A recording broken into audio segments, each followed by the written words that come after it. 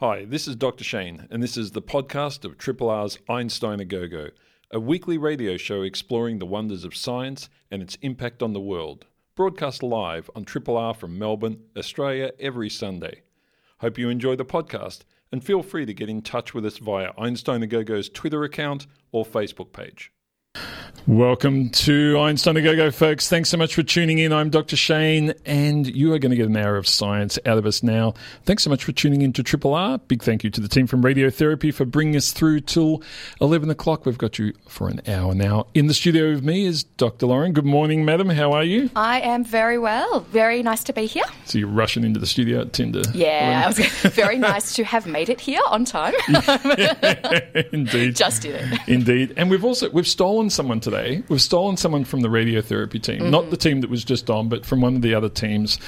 That is usually on in one of the other weeks. It's a lot of different weeks. But we have Gemma, otherwise known as, what are you, Dr. G-Spot on that show? I am. I'm actually afraid to be under my real name on Einstein A Go-Go. And I wanted to say, Dr. Shane, I usually associate your theme tune with the show finishing and being relieved. And now I'm actually quite anxious to hear your theme tune. Yeah. Every now and then, if I'm in the car and it comes on randomly, like if there's a Triple R ad or something and they play it, I freak out because I feel like I should be pushing some buttons.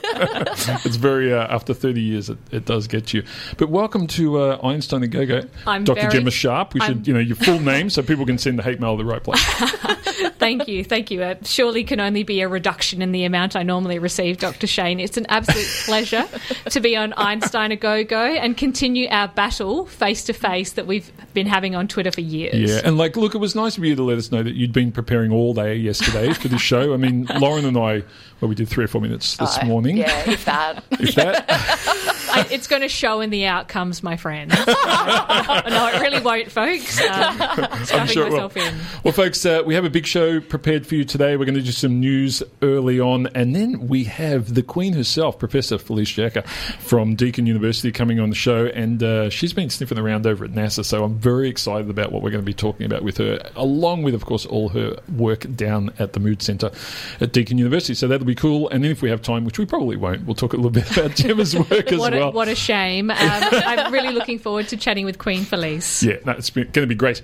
But we're going to start off with some news. Dr. Lauren? Well, I'm going to start with a little pop quiz for your Sunday morning. Uh-oh. So how long do you think bees live for? I put flies of the day, so I'm going to put bees of the month. I'm going to say a week. Excellent. Well, so you guys are kind of both right, to be honest. So Shane was right from the 1970s. Gemma's more right from now. So unfortunately... generational difference. Exactly. I was born in the 1970s, so there you go. There you go. So you're right. So unfortunately, and the farmers have been saying this for a long time, the lifespan of bees has been getting shorter and shorter. And we know that we're also losing numbers of bees, and this is obviously a huge issue for food production. But the numbers are quite scary. So the average lifespan of a bee used to be 30 days back in the 70s, and it's now about 16 to 17 days. So it's almost halved in that amount of time. And so immediately, if you're anything like me, you start thinking, right, pesticides, land clearing, all of these environmental stresses, and everyone did think that was what was happening. So we're just basically, we are shortening their lives. However, a new study has just come out this week, published in Scientific Reports, and it's actually shown that this halving in lifespan's also being seen in the lab. So bees that are actually taken from the wax cells where they're raised, so if they're taken before they actually emerge as adults, they're kept secure from all those environmental stresses, they're still only living half the normal lifespan. How do they factor out, though, the sort of genetic distribution of information from their forebears? And this is exactly it, Dr. Shane. You've got it on the head. So what they're actually saying is they think that it's probably a genetic issue. So it's probably so they're passing it on. Exactly.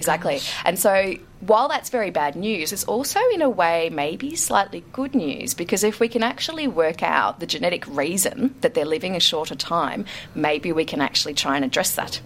So it might actually be some way that we can increase that lifespan again, because obviously we need those guys around and working as long as they can, and more of them if we can get that happening too. So it's hopefully there might be a silver lining in this story. Yeah, it's one of those things though, isn't it? We know that certain things are passed on genetically of humans, and we accept that, but we don't think about this in insects where the population refreshes itself so much more rapidly. Exactly. You know, as you say, even in the old days when it was 30 days, that means you're getting a completely new population every month, 12 a year or more. Yep.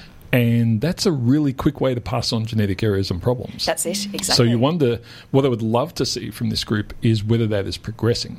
Yes. Or whether it's reached that half length of the original sort of lifespan and it's halted, or whether it's getting shorter and shorter and shorter. It'd be interesting to know whether that's, you know, how much time we have. That's true. It sounds like the complete opposite of humans, that we are living so much longer and bees aren't. Yeah, it's so true. Yeah, I think the difference is that our interventions, some of them, are good. Yeah, exactly. But maybe we should be giving them to bees. Yeah. That's right. Time for bee health. Yeah, they need some good stuff. Gemma, over to you. News? What do you got for us? I've been looking into breathing. So something that we very much take for granted, I like to think. I was wondering, so I'll ask Dr. Shane first and then I'll go to Dr. Lauren. Have you ever taken a big breath before doing something really important or scary? Oh, yeah. Yeah, you know, I think especially when I was starting to learn to public speaking, one of the things that I was taught early on was to not do that, because that's something you tend to, you take a big breath, but then you start to hyperventilate. You actually, you give yourself too much oxygen. That can be bad. So there's a tendency to do that. I remember doing that when I was younger. I try not to do that now. I just hold my breath. Like not breathing. Yeah. Okay. That's it. And Dr. Lauren, how about yourself? Yeah, no, actually similar to Dr. Shane. So, and I've learnt this really fantastic technique called figure 8 breathing. So if anyone's interested, Google it. But it's sort of this, very mindfulness about breathing, but exactly the same thing. Not just having one big gulp of breath, but sort of pacing it out a little bit more. Yeah. I do it whenever I've gone there. I've only done this a couple of times when I've gone skeet shooting. Because there's some really important breathing elements around that, because you have to, like, if you hold your breath when you're doing that, it's not the best thing. So you have to kind of breathe through it. And I remember getting really good breathing instructions from a guy who was teaching me how to shoot clay pigeons. Yeah, there you go. Bizarre. Oh my gosh, Dr. Shane, did you read my news piece? Is it about clay pigeons? Tangentially, yes. So I think anyone who's come to me for therapy, and hopefully they're not listening today, knows that I will cover this off in my You're not going to name them, are you? I know. Is that what happens on radiotherapy? That's right. We name all our patients. It's amazing we haven't been cancelled already. But I cover this off in first sessions for the very reasons that you're talking about. When people become anxious, they'll tend to hyperventilate, that very short or shallow breath. But a study by Allen et al. In Psychological Review this year, if listeners want to check it out, what they did was they synthesized a bunch of results from rodents, monkeys, and human brain imaging, and they used it to propose a computational model that explains how our breathing influences our brain's expectations. So it's not just lungs, it's actually impacting how we think. So what they found was that across tasks and across all animals, so rodents through to us, brain rhythms are closely tied to the rhythm of our breath. So we are more sensitive to the outside world when we are breathing in. Right. Whereas the brain... That kind of makes sense. Exactly. Yeah. Whereas the brain tunes out more when we breathe out. Wow. Interesting. So you would have been taught to shoot when breathing out. Yeah. Exactly. And that's what Olympic shooters are taught as well. Is that right? I mean, they were Exactly. preparing me for the Olympics at the time. They said I was really good at it. I would say to anyone else, I'm sure. And you were there. Yeah. I just realised you were there. They did not say it to me. That's No, for they sure. did not. No, they were. So you now, were just shooting on pass the breathing gun in? back. Just pass it. Hand it. Step away, Lauren. Step away.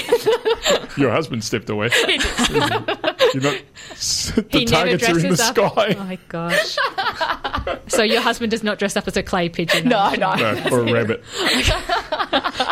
So yes, this is core to brain function. Breathing is not just some random thing with our lungs inflating. It affects how we think, and it's no surprise that it has those impacts on mental health. And I think that this can be a really core region of research moving forward. Yeah. So things like yoga and meditation and Lauren mentioned mindfulness have already been harnessing this, but I think now we can start to really look at the neuroimaging research to back this up, how this could be used to help with depression, anxiety, etc. etc. And I'm glad that I've been doing this in my first session for all these years, and I'll continue to do so, and I'll provide more education on it now. It's interesting. I think I might, whenever I come across someone I don't like, I'm going to breathe out.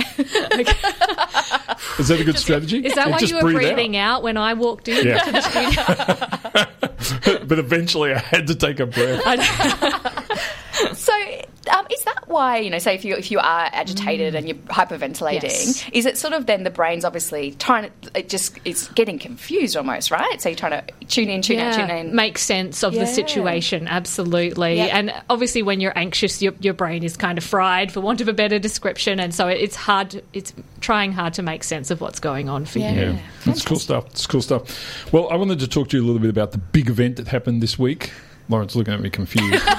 God. Is this from your Twitter feed? Yeah. Look, folks, if you haven't been watching, back in the 70s, we were launching rockets to the moon, and human beings were walking on the moon. And some of you may remember, actually, we had the last human being to walk on the moon on this show, Captain Gene Cernan, not long before he unfortunately died just a few years back. And so this week, we kind of got back on the horse. So we actually launched the first rocket that will be capable of landing humans on the moon again earlier this week. And there's been a lot of sort of controversy around this because there's been several previous attempts to do this. And NASA, with a limited budget, of course, whenever there's... And I feel for them on this. When they say there's a hydrogen leak, I think, you might not want to take off at that point in time. So they had to stop. And then there was a second time where, there was a hurricane coming by, so... Oh, goodness me. Yeah, get it back on that, drive back into the shed. Hide. It's a 100-foot tall rocket. More actually. It's a 300-foot tall rocket. Wow. Like a hurricane. Park that in the shed for a few days while the hurricane. That makes me feel better about being stuck on the tarmac in a Qantas plane. Or something like exactly. And so, but this time around, this week, everything seemed to be a go. There was a bit of a fault right before the launch as they fill the rocket with fuel, because one of the things that we forget is that this fuel is at very, very low temperature. So you imagine, at hundreds of degrees below zero, this fuel goes in and the whole rocket starts changing shape and so forth as a result. And that's why you get these leaks, because all of a sudden you go from what was probably room temperature to chilling it down very rapidly. And so there was a couple of very small problems, and they had this group of engineers called the Red Team, and I think they've become quite famous actually. But there's this group of engineers, and they have to go out onto the gantry, and I'm not sure what they exactly did out there, but I was just thinking of some Sally's sealant or something, and off you go, some gum, bit of duct tape. But they did their job, and they got the hell out of there, and then they launched the rocket. But one of the things that I wanted to... So, and to give you an idea of where it is now, it is, streaming towards the moon. It's about 3/4 of the way there. It's already taken some amazing photos. So if you go to nasa.gov, you can look at some of the photos it's taken, these distant, we used to just call them photographs, but they're now called selfies of the craft. But in the background, of course, is Earth. Yeah. And, so if you think about that, it's a photograph of every single living human being right now, which is kind of cool. Wow. Okay. And in fact, it replaces the only other photograph like that that was taken, like in a similar sense. There's a photograph of Earth that's only missing one human being. I'm not sure if you've ever seen this photograph, but the photograph was taken by the third person in the Apollo 11 craft, which was Michael Collins. And so when he took that photograph, of course, there was the moon and the Earth in the shot. So the Buzz Aldrin and Neil Armstrong were on the moon. Everyone else was on Earth. He was the only human being not in the photograph, which is kind of cool. That's very cool. Anyway, so Orion, which is the sort of pod that sits on top of the Artemis system, is what will eventually, get us to the moon and then return to Earth. So it's going to be in a moon orbit very soon, going to get some amazing photographs. But the bit that I thought you guys would find really interesting, this is something you don't hear about, and I'm assuming neither of you watched the launch, but for those who did watch the launch, you would have noticed when you were watching the bottom of the rocket where all the flames come out, all of a sudden there was like this tidal wave of water that was just dumped at the bottom of the rocket, right? And you think, why is there all this water? What's going on? Yeah. Did a wave come in? But actually, there's 1.7 million litres of water that is dumped very rapidly. And can you guess why that might be? Is it to cool it down? No, okay. No. But that's a good thought. It's a good changing thought. The shape of it or something. Or? No, it's an amazing thing. It's because what you want to do at that point is diffuse some of the sound from the rocket, because it is so loud that it can actually bounce back and damage itself. Oh, gee. So you can hear this thing 10 kilometres away, and it is so loud that the water is used to actually dissipate some of the sound. So if you go on and you watch the rocket launch, which is on the nasa.gov website, you'll see there's this kind of avalanche of water. It's like, where's this water coming from, right? I was expecting the flames, but I wasn't expecting the water.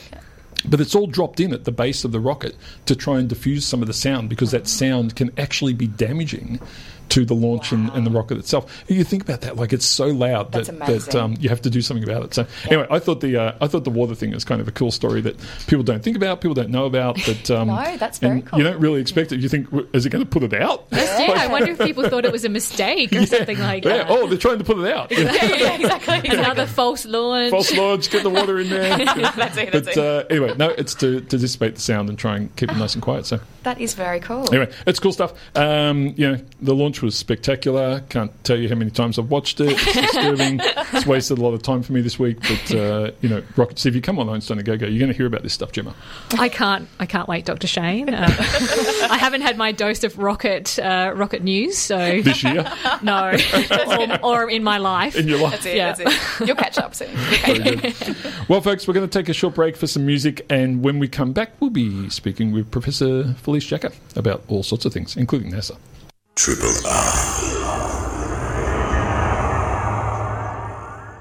R. Welcome back, everybody. You are listening to Einstein and Go on 3RR. I'm Dr. Shane. In the studio with us now is the Alfred Deakin Professor Felice Jacka. Welcome. You've been to Triple R so many times, I'm going to say welcome back.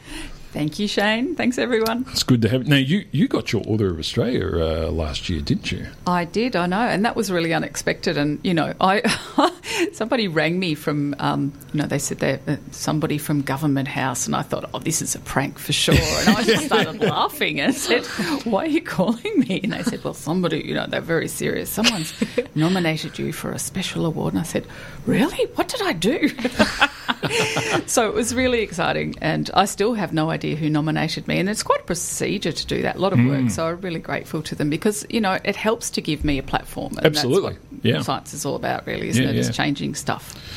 And because I got one the year before you, were you able to go? Because with me, I got mine from the Australia Post guy, which was eventually they did the conferring ceremony, but like originally it was like, this guy turns up on the bike, yeah, mate, you got to sign for this, and I'm like, okay. You have a Cockney post office? What? Yeah. Did you get to go? I did, and it was really exciting, and it was a beautiful day, and the gardens are glorious, it's gorgeous there. And they didn't quite have the cucumber sandwiches, which is good, because I really hate cucumber. But they did have cups of tea, and it was very nice. Yeah, no, it's nice. You go in there. I think the thing, if anyone's been there, like the staff are like trained to within an inch of their life, I think, and there's everything's so ordered, and everything's just so, and you do things. And there's this great big room with, I think, green carpet from memory, and it's a great big long table, and everything's leather and very, very fancy. So it was. I'm not sure if I got into the leather room. That might have been something they just did for you. Very good though. Very good that you got that. It is a great sort of accolade to get. Now, as I say, as you go up the Order of Australia rankings, the lower ones for me are more meaningful. The OAMs, which a lot are given out, are often for people who spend their whole lives doing stuff that's, really quite meaningful to a lot of people. So yeah, it meant a lot to me. I was really pleased, and I said, thanks, Queenie. I'm not sure I said that. Very good. Now, the Food and Mood Centre.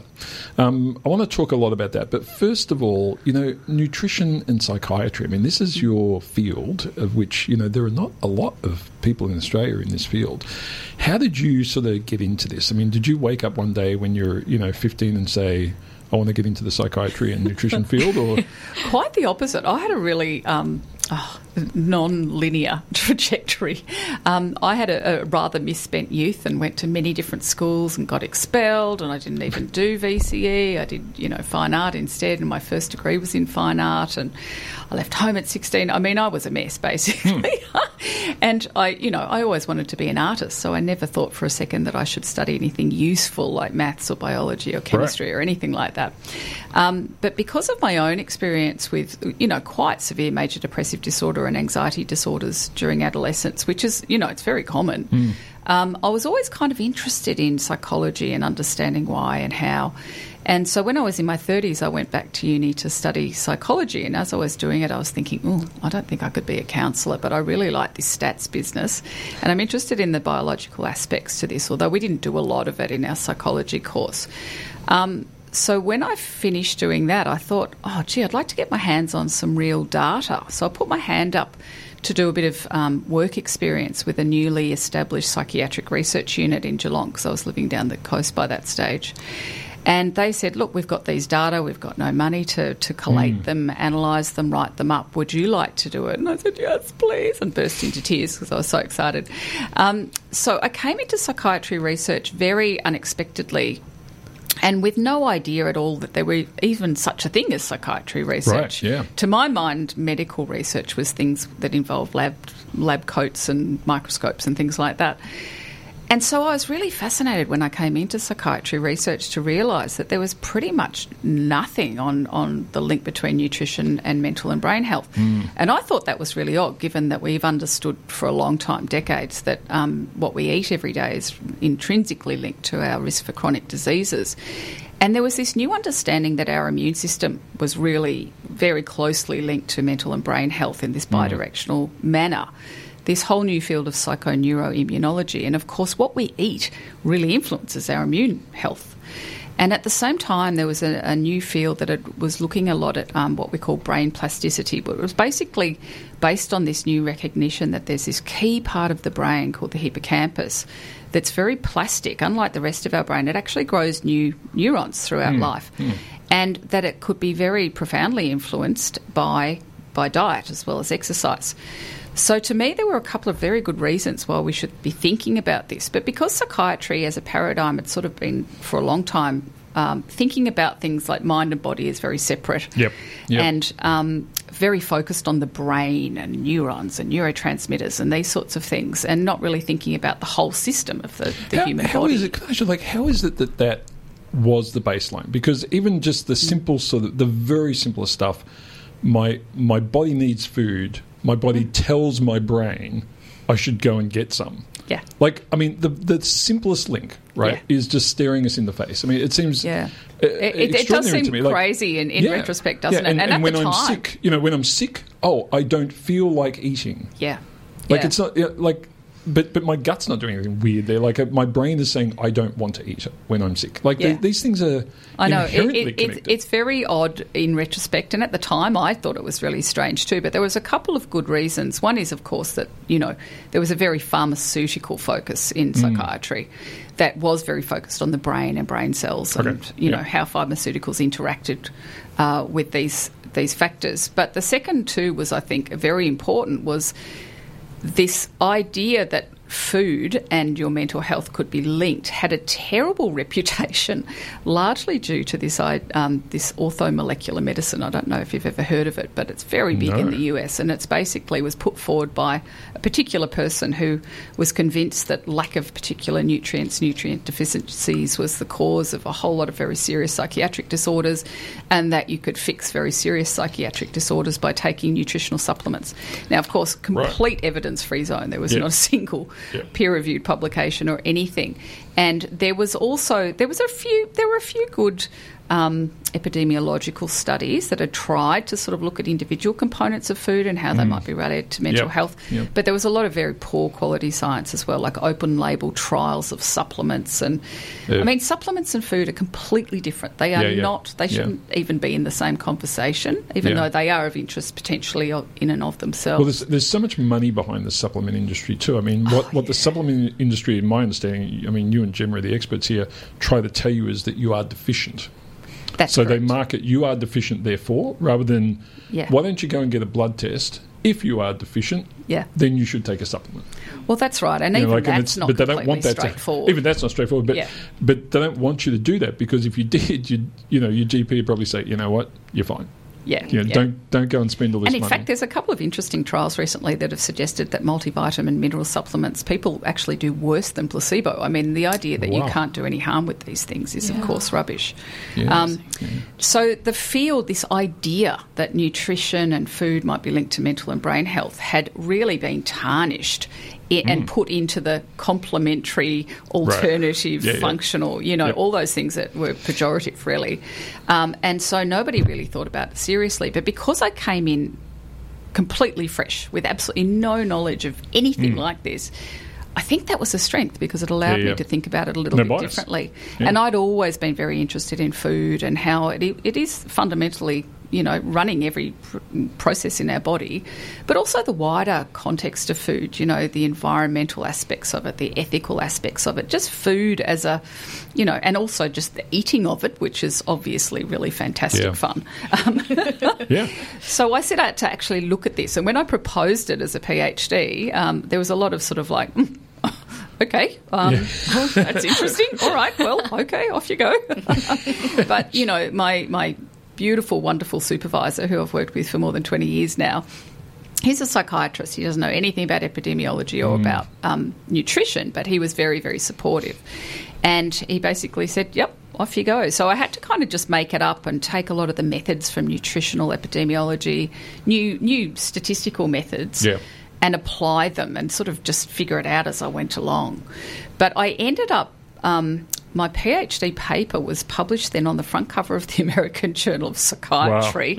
And Medscape Psychiatry said it was the most important study of the, in 2010 psychiatry research, which I think now is kind of cute that an observational cross-sectional study could have had that impact.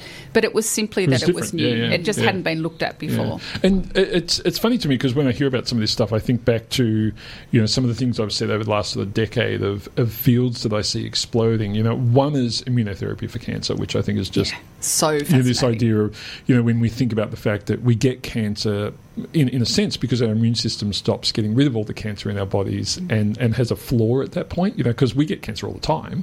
But our immune system just takes care of it. It's part of our makeup. But then at some point, that stops working. And so, that has exploded. Immunotherapy has exploded. But the other one is that, I think we're still calling it the gut-brain axis. I don't know if that term's still being used, but that idea that we have so many neurons in our sort of digestive system that are somehow communicating with our But what's brain. really cool, Shane, is that those two things are intricately linked.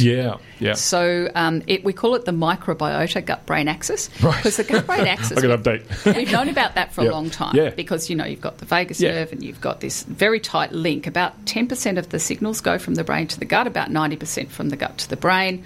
It's pretty much its own system in and of itself, highly complex. But it's only more recently that we've understood that the microbes that live in the gut, as well as, in our mouth and everywhere else, are very important players in this. And then, of course, they're highly modifiable. And what is one of the key ways in which you can quickly modify possibly the composition, but certainly the function of your gut bacteria is to modify your diet. But people who are having immunotherapy... And this is where I think the whole area... So the microbiota gut-brain axis research is still, I would say, in its earlier stages in that a lot of the studies are coming from animal, a lot of animal research. In cancer, we're getting really good data from humans, big groups of humans, and showing that the diversity of our gut microbiota, which is commonly seen as a one marker, if you like, of gut health and resilience, is very clearly linked to outcomes in people who have immunotherapy. Those who have a more diverse gut microbiota have much better outcomes. And in fact, they're now doing poo transplants from people who have responded to immunotherapy into those who haven't for that reason. Yeah, that's amazing stuff. I mean, I asked this question a few weeks back for one of our other guests, but should I, Felice, be freezing some of my good 51-year-old poo for a later date? Yeah, I think that is definitely a future. Because I can clear some space in the fridge. I think that there's a lot of discussion about that so we've just finished a pilot trial of FMT, so fecal microbial transplant, for major depressive disorder. Wow. And it was a feasibility trial. It was really seeing whether people would sign up to do it. And not only did they sign up, we had this massive waiting list. I mean, there's just such an unmet demand for new treatments for people with depression because there's so many people who just don't respond to existing treatments or they don't fully respond. Would they be happy to come in 4 days in a row to get enemas of somebody else's poo? Yep, they were. Wow. Yeah. Were there any adverse events? No, there wasn't. But I know that people who are very interested in this area and looking carefully are saying that we think that the future will be that you will biobank your stool from when you're younger and healthier, and then you have it there for later in the future if you need that, so that it's sort of less risk because it's coming from you. And my blood. I want to biobank my blood. Yes. So it's got all my younger markers. Yes. So when I'm 80, you're going to pump this stuff into me. I'll swallow the poo tablets that Felisa's sorted out for me, and I'll be 40 again. Yeah. Is it going to work? It's just such fascinating stuff. But I always say, this new area of research focused on the bacteria and the viruses and fungi and everything else that we co-evolve with. I mean, we're symbionts. We can't live without that. Yep. They can't live without us. It's so complex. I mean, just the computational power that's needed to start to understand this, the way the bacteria interact with each other, with our human body systems, all of this so complicated. But what you need to do to have a healthy gut microbiota is actually really simple based on what we know so far. Now, there's going to be some areas where we might tweak things. There might be slight variations for different people. But in the main, it's actually really simple because the primary role of our gut bacteria is to break down the aspects of food that our human enzymes can't break down. Right. And that's plant fibre. Right. So lots and lots of plants, but lots of diversity of plants. The more diverse your plant intake, the more diverse your gut bacteria, and that seems to be associated with health.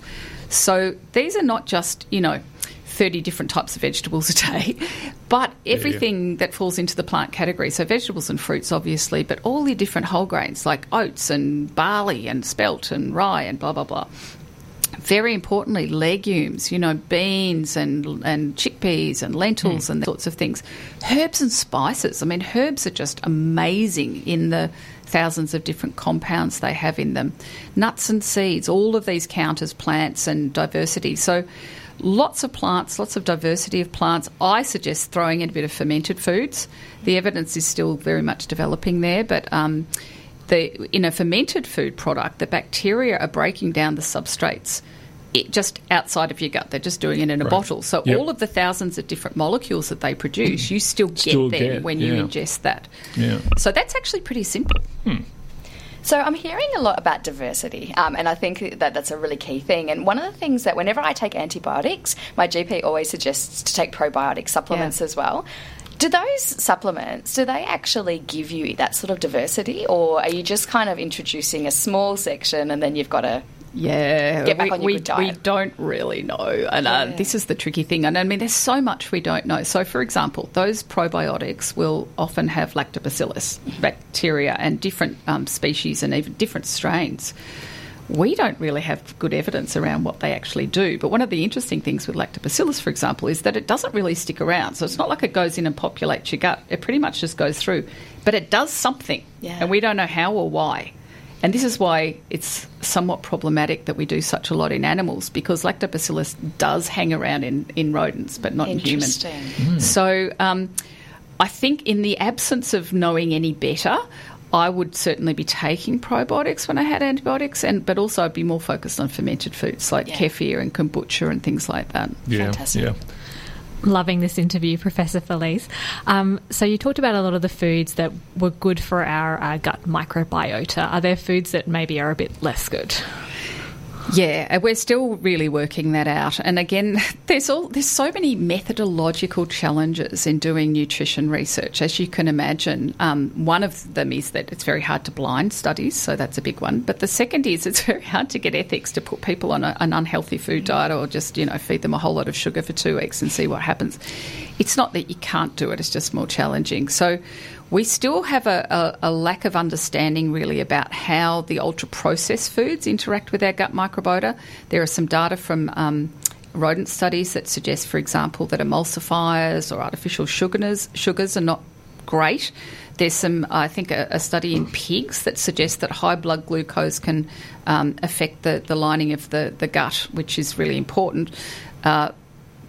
but we don't have good data from humans as yet. We need to do more of that. So what we have more of are dietary intervention studies that have generally used like a Mediterranean-style dietary approach and showing that can improve things, but not the opposite, because that's a much harder thing to test ethically.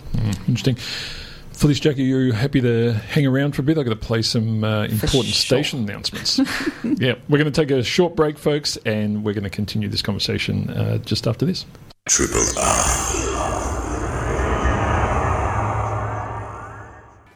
You are listening to 3RR, folks, and in the studio with us for Einstein to Go today is Professor Felice Jacker from Deakin University.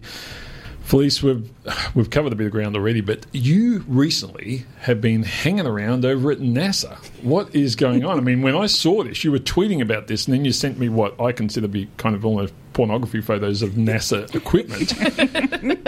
We've got to get you on the show because this is exciting. I mean, nutrition for NASA is a huge issue. So, what's the go there? I mean, you've been referred to by I think. Was it Sandra or someone as the Queen of Nutrition in Australia? And obviously they don't have a Queen in the US. Well, others have called me the fairy godmother of nutritional psychiatry, which I really like. But I also do often say to people, look, my background is not nutrition, it's psychology, but I do work with lots of fantastic nutrition scientists. Yep. And this was really kind of mind-blowing, to be honest. I had a few out-of-body experiences when I was there. So I spent 2 full days in Houston with the team at TRISH. So TRISH is the Translational Research Institute for Space Health. And so they do the sort of the human aspect of the space program as opposed to the nuts and bolts rockets side of things. And, of course, the big challenge is how they might get humans to Mars and keep them alive up there, because even with the best sort of preservation techniques and everything that they have at the moment, the nutritional value of food is lost after a period of time. And to try and keep humans alive in an atmosphere that's got no bacteria, for a start, is super, super challenging. So they were kind enough to give up a couple of days to engage really closely with me. And I, had many moments where I'm sitting here thinking, I'm talking to the heads of NASA and they're asking me for ideas about the Mars program. Like, are you serious? But as it turns out, I don't know, there are all these new things and new ways of thinking about food that I think can be quite useful. And the bacteria is very much part of it. I mean, how do you preserve diversity? How do you preserve gut diversity if you're in space with no form of getting more diversity from the soil or the air or the water or anything? How do you preserve the bacterial health, if you like, of plants, or, ensure that they're there? How can you keep the nutritional value of food? There's all sorts of ways in which we might start to think about food very differently by using bacteria as the powerhouse of production of all sorts of different molecules that we're just starting to find out are so critical for our survival, really. Because it's interesting, isn't it? I mean, if we think back, and people probably haven't thought about this a lot, but when we went to the moon, it's about 3 days there, about 3 days back, stayed for a couple of days. There's, you can live off Mars bars for that long. Exactly. You like that? But, you can live off that stuff. It's not a huge issue. And even then, actually, when the astronauts came back, and when they come back from the International Space Station after months, they're not in great shape when they first step off that helicopter onto the aircraft carrier. They often have to be helped, actually, because their muscle mass, all sorts of things are changing. But a trip to Mars is a totally different ballgame. Yeah. I mean, you're talking about, in excess of a year to get there, depending on the exact position of Mars, but, you're talking about a very long period of time, but then to stay. Yeah. As you say, I mean, you read The Martian? I hope you have. Oh, gosh, I love that. Because you have to, because, and that film. Because especially when NASA are talking to you, we could bury our own turds and grow some potatoes. But what was fascinating when I was there, because I was so lucky. I mean, I got these VIP tours of so many aspects of the space station and the space program, and I spoke to so many people who were trying to work out. We don't need to hear about any of that. I'm so sorry, Sean. I was thinking of you the whole time. He's going to hate this. It's amazing how often they refer to things like Star Trek and The Expanse and The Martian and everything. And, of course, I do too because I love all those So things. you're in the centre of the nerd capital. Absolutely in the nerd zone. It was the best fun. But they really are trying to figure out how they can and they have particular phrases, and I think it was like feedstock, which is the materials that you might need to get up there to be able to use 3D printers once they're on Mars. And how, for example, we were talking about how they can make the food packaging the same material that they'll need to then feed into the 3D printers. Right, So just all those practical things about, they've got so little space, so to speak, to get stuff up there. And so how can everything be repurposed and recycled? And in my mind, I'm thinking, okay, how can you get bacteria there? How can you get... And there are many things that we can do in that space. But on the other human psychology side of things, you're talking about having a very small group of people locked up in a very small, very intense situation for a long period of time. Yeah. Mental health is a huge issue. Yeah, Lauren and I, we struggled just being in the studio for an hour together. That's it, a few minutes in. So once a month, but it's tough. Well, there's two things. One is, can we improve general diet to improve mental health and mental resilience, which is sort of what the research, and including the research we've led, has started to show. So, for example, with our very famous SMILES trial, that was the first randomised control trial to show that if you took people who had moderate to even very severe clinical depression and you helped them to improve their diet with a Mediterranean-style diet, which we know is a very healthful food way of eating, could you improve their mental health? Well, the answer was yes. We saw a dramatic improvement, and there's been 3 more trials since then that have shown the same thing. Also highly cost-effective. Also... is this where you actually prepare the food for them? And no. Because to me, whenever I hear that, I think, okay, so was it the support they were getting that was affecting their mental health, or was it the actual food? And can you separate them? Great question. So what we have to do is to have a comparison group that has equivalent amount of face-to-face interaction with someone to control for that dietitian. Okay. So they basically, in the SMILES trial, they were randomly assigned to see either a clinical dietitian for 3 months or someone to provide what's called social support. There's a particular befriending protocol that's often used as a control in psychotherapy trials. Okay. And those in the dietary support group, they just got support to gradually improve aspects of their diet, eat more plants, fish, olive oil, those sorts of things, but very importantly also reduce their intake of junk and processed foods.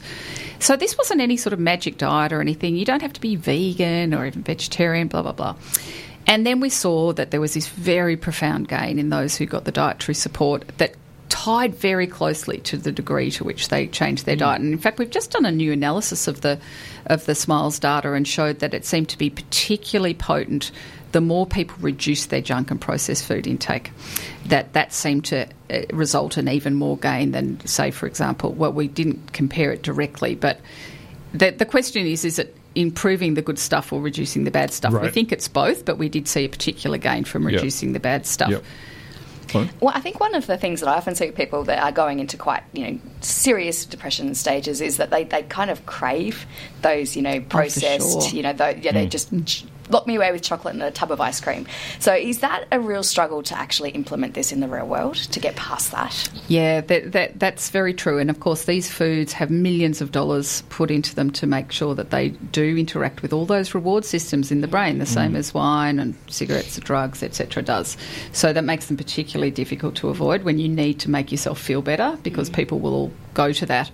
The second aspect of this, of course, is the food environment, which is incredibly toxic. So our industrialised food system is now really the leading cause of global illness and early death, and it also is very destructive for the environment. And the latest modelling from the World Economic Forum puts the cost at nearly $20 trillion a year. Whoa. That's like 16 trillion, I think, is the GDP of China. So this is massive. And 11 trillion of that is the cost to human health, and the rest is the cost to the environment. So we really need completely new ways of doing food, and this is one of the things we're very interested in. But teasing out that reverse causality thing too, because we know that, of course, when people are feeling really bad, that they do reach for the comfort foods. But so you have to design your studies to look prospectively and taking all that into account. But the third thing, I think, and this is so key, there's always been this sort of clinical nihilism, I think, in psychiatry, that people won't change their diet. We know that in the general public, it's, we've been saying for decades, we, being public health people, eat more healthy, don't do this, don't do that. But the focus has been on body weight and body size. And that's just such a silly thing to focus on because it's such a difficult thing to change. It's very genetically determined. We live in an environment where we have, unlimited access to food. There's stigma associated, shame. People really struggle. I don't know, those of you who might have seen the show with Magda for the last 3 weeks, and I was in the last episode. We had Sandra on this show just a couple of months back too. Yeah, and she talks about that. Like, there's a shame, and it's not just a matter of willpower. So focusing on body weight doesn't prompt behaviour change. It's that simple. Whereas if you tell people that your mental and brain health, you will start feeling better based on the current evidence within as little as 3 weeks or even sooner. It's fast. If you change your diet, that prompts behaviour change. It's very concrete for people. It's very immediate. They get it, and they start to feel the benefits so quickly that it really means that they're more likely to continue. So when we talk about mood and so forth, I mean, this is interesting with regards to the work with NASA, because obviously you want to stay clear of some of those very fabricated foods, huge amounts of preservatives and so forth. But there's going to have to be some preservative elements. Going out there. So, I mean, that sounds like a big risk to them. Like I've been eating this preserved stuff for 9 months, Lauren. I can't handle you anymore. Out the airlock. I'm done with you. Like, that must be a big part of, how do you might be able to do stuff once you get to Mars or, but en route. If you're eating very preserved stuff for a protracted period, that's got to be problematic. And this goes back to and I've only really just started my thinking around this and the work that we might do with NASA, but they're very keen for us to partner with them to do some studies down in Antarctica because that is the best analogue for astronauts, particularly freezing cold, inhospitable. They can't get out. It's trying to kill you. A small group of people over a long period of time. And this is particularly the Australian groups. They've got 4 research stations and they winter there, so 9 months stuck with the same people. So listen to this show, by the way, so just be careful. Okay, Don't say anything mean. No, won't say anything mean. Make sure you've seen the film The Thing. But, the first part of this program might be saying, okay, can we tweak the normal diet that they would be given down there to improve or optimise resilience and mental well-being? Because they just eat fish non-stop. Penguins. They do not eat penguins, Felice Jacker. They do not eat penguins. But the next stages might be looking at these, what I call future foods. So far industrialised foods are absolutely a disaster. They've got almost no nutritional value and they're full of things that are really, really bad for you. But future foods will be far more clever than that. Yeah. They'll have these fermentation products. They'll have potentially actually bacteria. They will have identified those key compounds in the thousands, if not more, molecules that are in plant foods, and they will have isolated and put those together. And let's start to think about how we might develop future foods that could, A, help keep people alive on Mars, but B, then inform the rest of the population, because we've got to feed the planet. We've got to feed this huge and growing population 8 billion in a way that doesn't destroy health and the environment, which is currently what it is. And this is something I'm very, very interested in. So the future of food science and food tech and future food is something that now I'm very interested in. As an Aquarian, Shane. Yeah, well, astrology is important. We say that all the time in this show. On that note, I'm going to take a short break for some station announcements so people can chew on that and the idea that you're suggesting people eat penguins. Triple R. We just a few minutes left on Einstein to Go. Gemma from Radiotherapy, handing over to you for a question. Thank you so much, Dr. Shane. And yes, I'm still loving this interview, Professor Felice. I had a question. So you showed the positive impacts in depression initially. What other mental health conditions are you thinking about in terms of investigation for your future work? Oh, it's such a great question. And obviously, depression is the most common of the common mental disorders and the most burdensome. But there are other disorders where we think that there's the possibility that particular dietary strategies might be effective, and one of them is bipolar disorder. Now, the ketogenic diet has had a lot of press that is often not evidence-based thus far. If you do it poorly, you can really run into health issues. So it's certainly not something we advocate for the general population. But in bipolar disorder, where you get this mitochondrial dysfunction, we think that's really part of the issue with bipolar, this energy generation dysfunction. We think that a ketogenic diet might have utility, and this is something that we really, really want to test. But there might also be different dietary strategies that are even more efficacious than the Mediterranean diet. There might be things like lots and lots of fermented foods, or even more polyphenols, etc. So there's a lot to do. Getting funding is really hard. We are targeting, we hope philanthropy will step in. They've done quite a bit so far. But the future, is, I think, very positive. Now, before we let you go, Felice, we're only a minute or so to go, but there's a lot here in mental health. What about if I just want to get smarter? Is there something I can do eating-wise to help me out? Because I know I'm in a declining phase of my life, I feel. Oh, for sure.